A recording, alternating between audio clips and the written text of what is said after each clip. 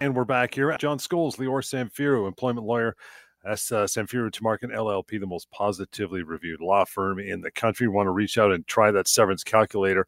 I'll tell you how you can use that. You go to pocketemploymentlawyer.ca. Over 2 million people have tried it, so you can take that for a spin right away. And beyond that, reaching out to Lior and his team, simple, 1-855-821-5900, help@employmentlawyer.ca. Bring it on if you're wondering what it is, maybe calling for yourself or on behalf of a colleague or a family member. We're good. I want to pick up on our discussion here just a bit as well. When we were talking about when someone should call Lior's office and most important times, you absolutely need to call Lior and his team, and why. That is coming up in just a wee bit, but we'll always get to the case of the day first, pal. What's going on? Hey, John, great to be here on this Wednesday evening to talk about employment law and hopefully get some more problems solved. We got a lot of calls yesterday, Tuesday evening on the show. I want as many or more tonight so that we can feel good about helping people. That's really what show is all about, to ensure that you're armed with that knowledge. You're armed, you're powerful, you feel good about your rights. You're not in the dark wondering, can this happen to me? Is my boss right? Are they allowed to do this to me? So if you're maybe driving home today, you're kind of deep in thought because something happened today and you're just wondering, was that right? Can my boss actually put that ultimatum in front of me? Are they allowed to change my job? Well, pick up the phone right now. As long as you're driving safely, call us on the show right now and ask the question. I'll answer it. And then by the time you get home, you'll feel better about what you have to do. Of course, if you want to ever continue that conversation beyond the show, best thing to do is to reach out to me in the office, phone, or email. We'll give you that information again throughout the show. But I want to start off with a discussion I had with someone just actually this afternoon. This lady that contacted me, she had worked for her same employer for 4 years. And one day she walks in and her boss calls her into a meeting and says, I have just the greatest idea ever. What we want to do is make you an independent contractor. Everything's going to stay the same for you. Your hours, your job, your pay is going to stay the same. But we're going to be an independent contractor. That's going to be a great idea because you can write off your gas, you can write off other expenses, so you're going to save on taxes, and the company, we're not going to have to deduct EI and CPP. So it's a great situation. Everyone wins. What a brilliant idea. Well, she listens to our show, so she wasn't convinced that it was a brilliant idea. So that's why she reached out to me. And she wanted to know, can this actually happen? It doesn't seem right. Well, I hope that right now our regular listeners are shaking their head vigorously. Because no, of course it's not right and it's not legal. You can't just magically become an independent contractor. So if she was an employee on Monday and Tuesday she's doing the same job in the same way, but all of a sudden they're calling her a contractor, well, clearly she is not. She is still an employee. She's simply someone that's been misclassified.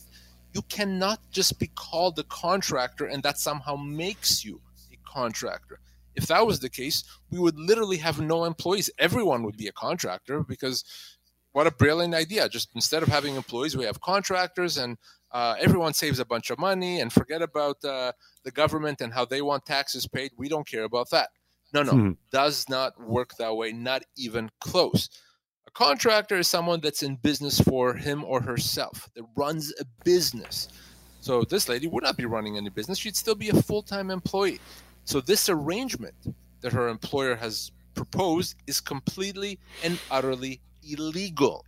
So I told her that. She's going to say thanks, but no thanks. I have no interest in doing something illegal. But I wanted to remind everyone there that if you believe you're a contractor and you've signed an agreement that says that and you're paying your taxes like a contractor, not so fast, okay? You may well be, in the eyes of the law, considered to be an employee, someone that's been misclassified. It is extremely common to see that.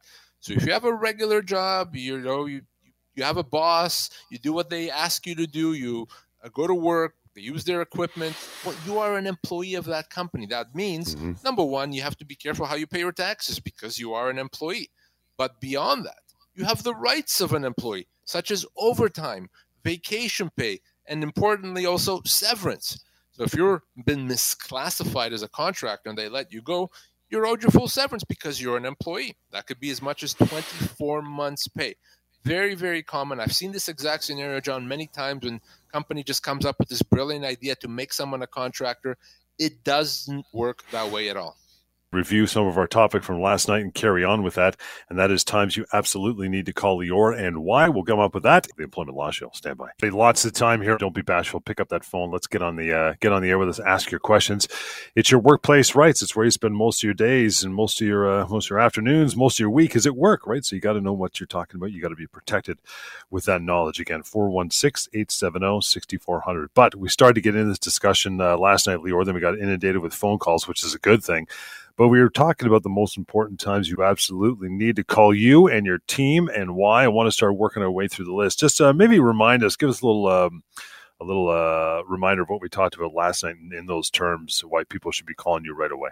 Yeah, and then, I often talk to people and they're saying, well, something had happened. I always wondered, should I be calling? Should I not be calling? When is really a good time? And when is it necessary to get some legal advice? So yesterday we addressed a few scenarios. Number one, of course, when you lose your job, always, without exception, you have to call and get legal advice. Chances are, in almost every case, you're owed significantly more than what you've been offered, and there may be situations where the termination itself is illegal. So without exception, if you lost your job, young or old, senior position or junior, 2 months or 20 months of employment, you have to call. We also talked about temporary layoffs. If you've been put on a temporary layoff, you got to give me a call because that layoff may well be illegal. An employer doesn't have a right to put you on a layoff temporarily. You can treat that as a termination. And if you don't do that, if you just accept it, that's just an invitation for that to happen again and again. So if you're on a temporary layoff, we need to talk. Finally, we talked about a situation where your boss may be building a case against you by giving you negative performance reviews. If that happens, we need to talk about how to respond to that, because what we're trying to do is ensure that you're not being let go for cause. How do we respond? What do we say? How do we build our own case? So if you feel that your boss is building a case against you, you're probably right, and that is an excellent and a very important time to give me a call. Again, guys, 416-870-6400 is how you do that now to call us on air. Next one down the list of reasons why you got to call Lior right away, your employer. Oh, look, they've just announced changes to the terms of your employment. How nice. Yeah, and that's something that happens a ton. There's no person that's going to go through work, if you're working for more than a few months where something's not going to happen, your employer's not going to make some changes. Now, some changes you're happy with. Some changes are fairly minimal and you're okay with them. But if your employer is imposing a substantial change, remember, that's not something they're allowed to do. And I'm talking about salary reductions or changes in hours, changes in shifts, a demotion, even a relocation. If those things are being imposed by your employer, we need to speak and you need to pick up the phone and call at that point. Why? Because, again, there's a short timeline to deal with this. These types of changes could result in what we call a constructive dismissal. It gives you rights to consider your employment as being terminated, to pursue and get severance, but you only have a short and a small window to deal with that.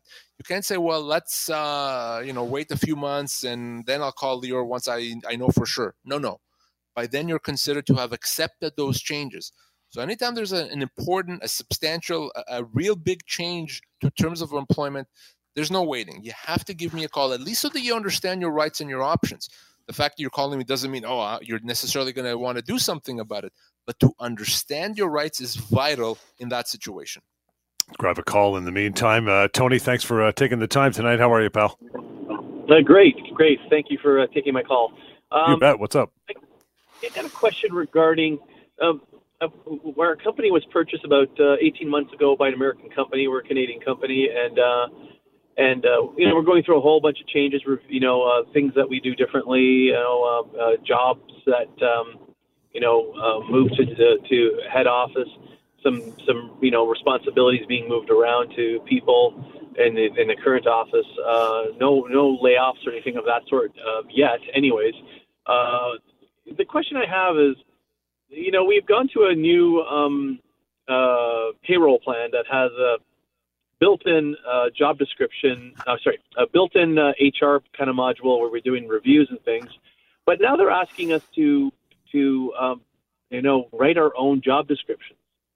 And they're doing this right across the, all the brands that they've purchased, all the companies they've purchased. And I kind of scratching my head at that one, because through due diligence, when you buy a company, do you not already know what, when you buy a company, do you not already have an idea what all the people in the company are doing, and in this asking of us to write our own job descriptions? Does that make sense to you? Could that actually hurt us in a situation of being, having a constructive dismissal if we don't like what they're telling us, what kind of work we're going to be now doing versus what we were doing before? So that's a great point, Tony. So, certainly what you say is what you said about, well, why would they do that? Wouldn't they know already? That was my first thought as soon as you started asking the question. Of course, throughout the due diligence process, they should have figured out what you do, what your colleagues do. So it kind of is just bad business practice to realize, hey, we don't know what Tony's doing, so let's have him write a job description. But that said, there's nothing illegal or inherently wrong with them saying, tell us exactly kind of what your role is. Where the problems could arise is once you've done that, if they say, well, okay, thank you, but we don't want you to do that anymore. Now we want you to do something else. If that's what happens, then at that point, that could absolutely become a constructive dismissal. And we'd have to assess whether what they want you to do, was it a demotion? Is it a big difference, a big change? And if it's a constructive dismissal, you have rights. But that's kind of step number 2, and there may never be a step number 2. I don't have any concerns with you providing a detailed job description. It's what they do in response to that could potentially result in a constructive dismissal. So if you find that they're making changes, if they say, okay, we don't like this, we're going to do something else, then you have to give me a call and we'll assess what they've proposed and see how we feel about it. Okay, thank you. I'll do that if there's any blowback after the job description. Thank you. Thanks, Tony. I'd write down CEO, see if it gets through the filter. Give it a shot. See if anybody by catches the way, it. I'm making I'm making $2 million. Sure. Wow, Tony went from 80K to 300. All right, I guess he knows what he's talking about. Well, Could if he you says imagine? so, I guess he must If be he right. says so. Tony, follow up, please. If anything happens beyond that, you can always call Lior at the office and talk to his team, 1-855-821-5900, and of course, help@employmentlawyer.ca. Talking about times you absolutely need to call Lior at the office and get a hold of his team. This one too, your employer won't let you come back from a disability or won't even accommodate if you have medical restrictions in order for you to come back to work. So this is where that red flag comes up, and you have to be very concerned if your employer won't cooperate and you coming back to work.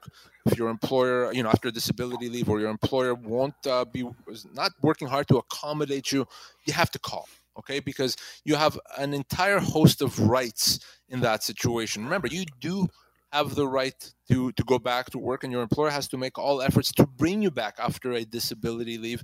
They can't ignore you. They can't freeze you out. They can't just say no. None of that is legal. And of course, what flows from that also, they have to accommodate you. If you have a doctor's note and that doctor's note outlines restrictions that you have, your employer has to find a way to accommodate you and provide that support. Very, very important. And if your employer does that, wonderful. If they don't want to accommodate, they don't try, we just have nothing for you, that is an extremely important and vital time for you to call. That could be a human rights violation. That could be a violation of the Employment Standards Act. That could be a constructive dismissal. And oftentimes, just me getting involved and me sending them a note reminding them of their obligation solves it. And say, okay, no misunderstanding. Of course, we'll accommodate. Of course, this person can come back to work if that's what you want. So my point is, that is an important and a vital time to give me a call if you find yourself in that situation. It's interesting, and there's a pretty high threshold for the employer, regardless, to make those accommodations too, right? Absolutely, and sometimes it's difficult to provide that accommodation. It may cost money. It may require some creativity. Even then, your employer has to provide that accommodation. It's not just in situations where it's easy. Even if it's difficult, they have that legal obligation. We call this accommodation to the point of undue hardship. What that means is, even if it's hard, you got to do it. Now, of course, at some point, it's too hard, it's too costly. Then yes, you don't have to go beyond a certain level. But unfortunately, John, I've seen this many times over my 20 years of practicing employment law, that employers just don't go far enough. And if they don't, that's a human rights violation. So keep that in mind. Your employer does have to find a way to accommodate you. How about this one? You're being harassed by a coworker, or even worse, more difficult you may seem, is you're being harassed by the boss, the big man. Yeah, harassment, workplace harassment, workplace bullying, a poison work environment, call it what you will. None of that is appropriate. And that is, as soon as you find yourself in that situation, we need to talk. Because what I don't want to have happen is I don't want anyone to continue suffering or to kind of spin their wheels trying to get something resolved and not getting any answer. Remember, your employer does have the legal obligation, the moral obligation too, but the legal obligation, more importantly, to deal with that harassment, to rectify, to investigate, to figure out a solution, to make it go away. And if they're not doing that, if you find yourself, you're still being mistreated, if there's no one to talk to there because you've tried, or it's the owner itself that's harassing you, well, then you give me a call. That is a time you ask, when should you call me? If you're a victim of harassment, we need to speak. Again, there's an entire list of rights that you have there, whether it's constructive dismissal, human rights, rights under the occupational health and safety legislation. So definitely a harassment situation, an important time to pick up the phone and call. Well, Mike, thanks for joining the show. How are you? I'm good. How are you? Good stuff. What's on your mind, Mike? Well, first of all, I just want to say I love the show. I just happen to be in the car at this time a lot, and I get to listen to the show, so thank you very much. Love it. Thank you. My question is just basically out of curiosity. So, been with the same employer for a long time, let's just say 20 years. 15 years, we're in a unionized environment. Then I got a promotion. I'm in management now outside of the union. So, if I was to get canned, would my severance be effective back until, going back 20 years ago, or just effective 5 years ago when I moved to management? Wicked question. Excellent question. And the answer here is very straightforward, is all years count, including the time that you had with the union. So you're a 20-year employee, and if you were let go, then your severance is going to be based on 20 years of service. And obviously that's a substantial amount. It could be as much as 2 years of severance. So all years count, Mike. Oh, great. Thank you so much, and keep up the good work, guys. Thanks, Mikey. Appreciate it. Safe driving. That's actually a really good situation to be in. You work 15 years for a union, so you've got union protection, and now you're free and clear of that, which means your severance is more robust if you ever get let go as a manager, right? That's a good situation he's in. Absolutely. If you're going to be let go, you would rather be let go as a non-union employee than as a union employee, only because the severance rights don't really apply.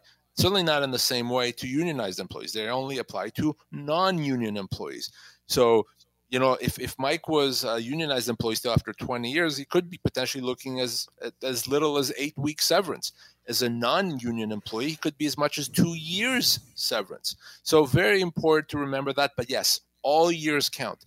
Even if you only became a non-union employee 6 months ago, and before that you were for 20 years a union employee, all the years are going to count when it comes to calculating your severance. Great questions so far. Appreciate you joining the show, so you can use that number. You still got a few minutes here. And we're also talking about the times you absolutely need to be calling Lior and his team right away. And this one's ramped up big time, especially with the changing work environment, some working at home, some not. And that is, you've been offered a new employment agreement to sign with these changes, right? Yeah, this is, automatic. New employment agreement, you turn around, you pick up your phone, you call me. Always. Not even a question about that, because it's always a bad thing. So I'm talking about existing employees, first of all. If you're already an existing employee, you've been working for the company, you're not a new hire, and your employer just says, hey, here's a new employment agreement we decided we want you to sign, that's not good. Okay? There's no good thing that can come from signing that. There are going to be terms in that agreement that are going to be very good for the employer, very bad for the employee. So you don't want to just agree to that. You want me to see what it does, what it says, so we can discuss it and figure out exactly what you could be losing by signing it, and also talk about how to respond to your employer. But not even then. Even if you're brand new, you're looking for a job, you've been made a job offer, here's the employment agreement to sign, call me. Let's talk before you sign. Because in that employment agreement, there could absolutely be problematic terms. Usually when people are excited, when they just got a new job, they're going to look at the salary, they're going to look at how many weeks vacation, and maybe not a heck of a lot beyond that. Well, I look beyond that. Is there a term that limits your severance? Is there a term that allows the company to put you on a temporary layoff, allows them to change your job and your compensation? And then we can talk about how we negotiate those terms away. So if you're starting a new employment agreement as a new employee or an existing employee, yeah, that is an important time to call. How about this one too? If you're pregnant, pretty much if they do anything to you, anything, right? Yeah, we don't need to be very specific here. Frankly, it's if you're an employee that's pregnant, or you don't have to be pregnant. If you're a father about to take a parental leave, so mother or a father taking a pregnancy or parental leave, and anything happens as a result of that, you got to call. Okay, there are so many protections here for employees in that situation that an employee that does anything to you other than congratulates you, maybe gives you a promotion, if something negative happens, that's a bad thing. There's going to be a lot of consequences for that employer under human rights, under employment standards, constructive dismissal, wrongful dismissal, you name it. Can't do that. Your employer has to allow you to take the leave that you want, has to bring you back to the same job and the same pay. You can't be punished in any way. So if, despite what I said, something negative happens to you, no exceptions. You call me right away. Let's get Wayne in here under the wire. Thanks for calling in, Wayne. What's going on? So I had a question a little bit different, but I recently went through a legal separation, and part of the agreement was to leave my spouse on my benefit plan for 3 years. Just wondering if that's illegal, or is that legal to do, or am I doing something illegal? Should I be informing my work or my benefit provider that we're legally separated and part of the agreement was to keep her on it in order to collect the benefits? I'm going to give you the legal answer, and the legal answer here is you have to tell them. And that may mean that she doesn't qualify to be on your benefits, or it may mean that you can still keep her on it. But the point is you have to tell them, and here's why. If she no longer qualifies and you don't tell them and they keep her on, and then they find out, number one, they're going to charge you money. Number two, your employer can potentially fire you for cause in that situation. So it's a terrible situation to be in.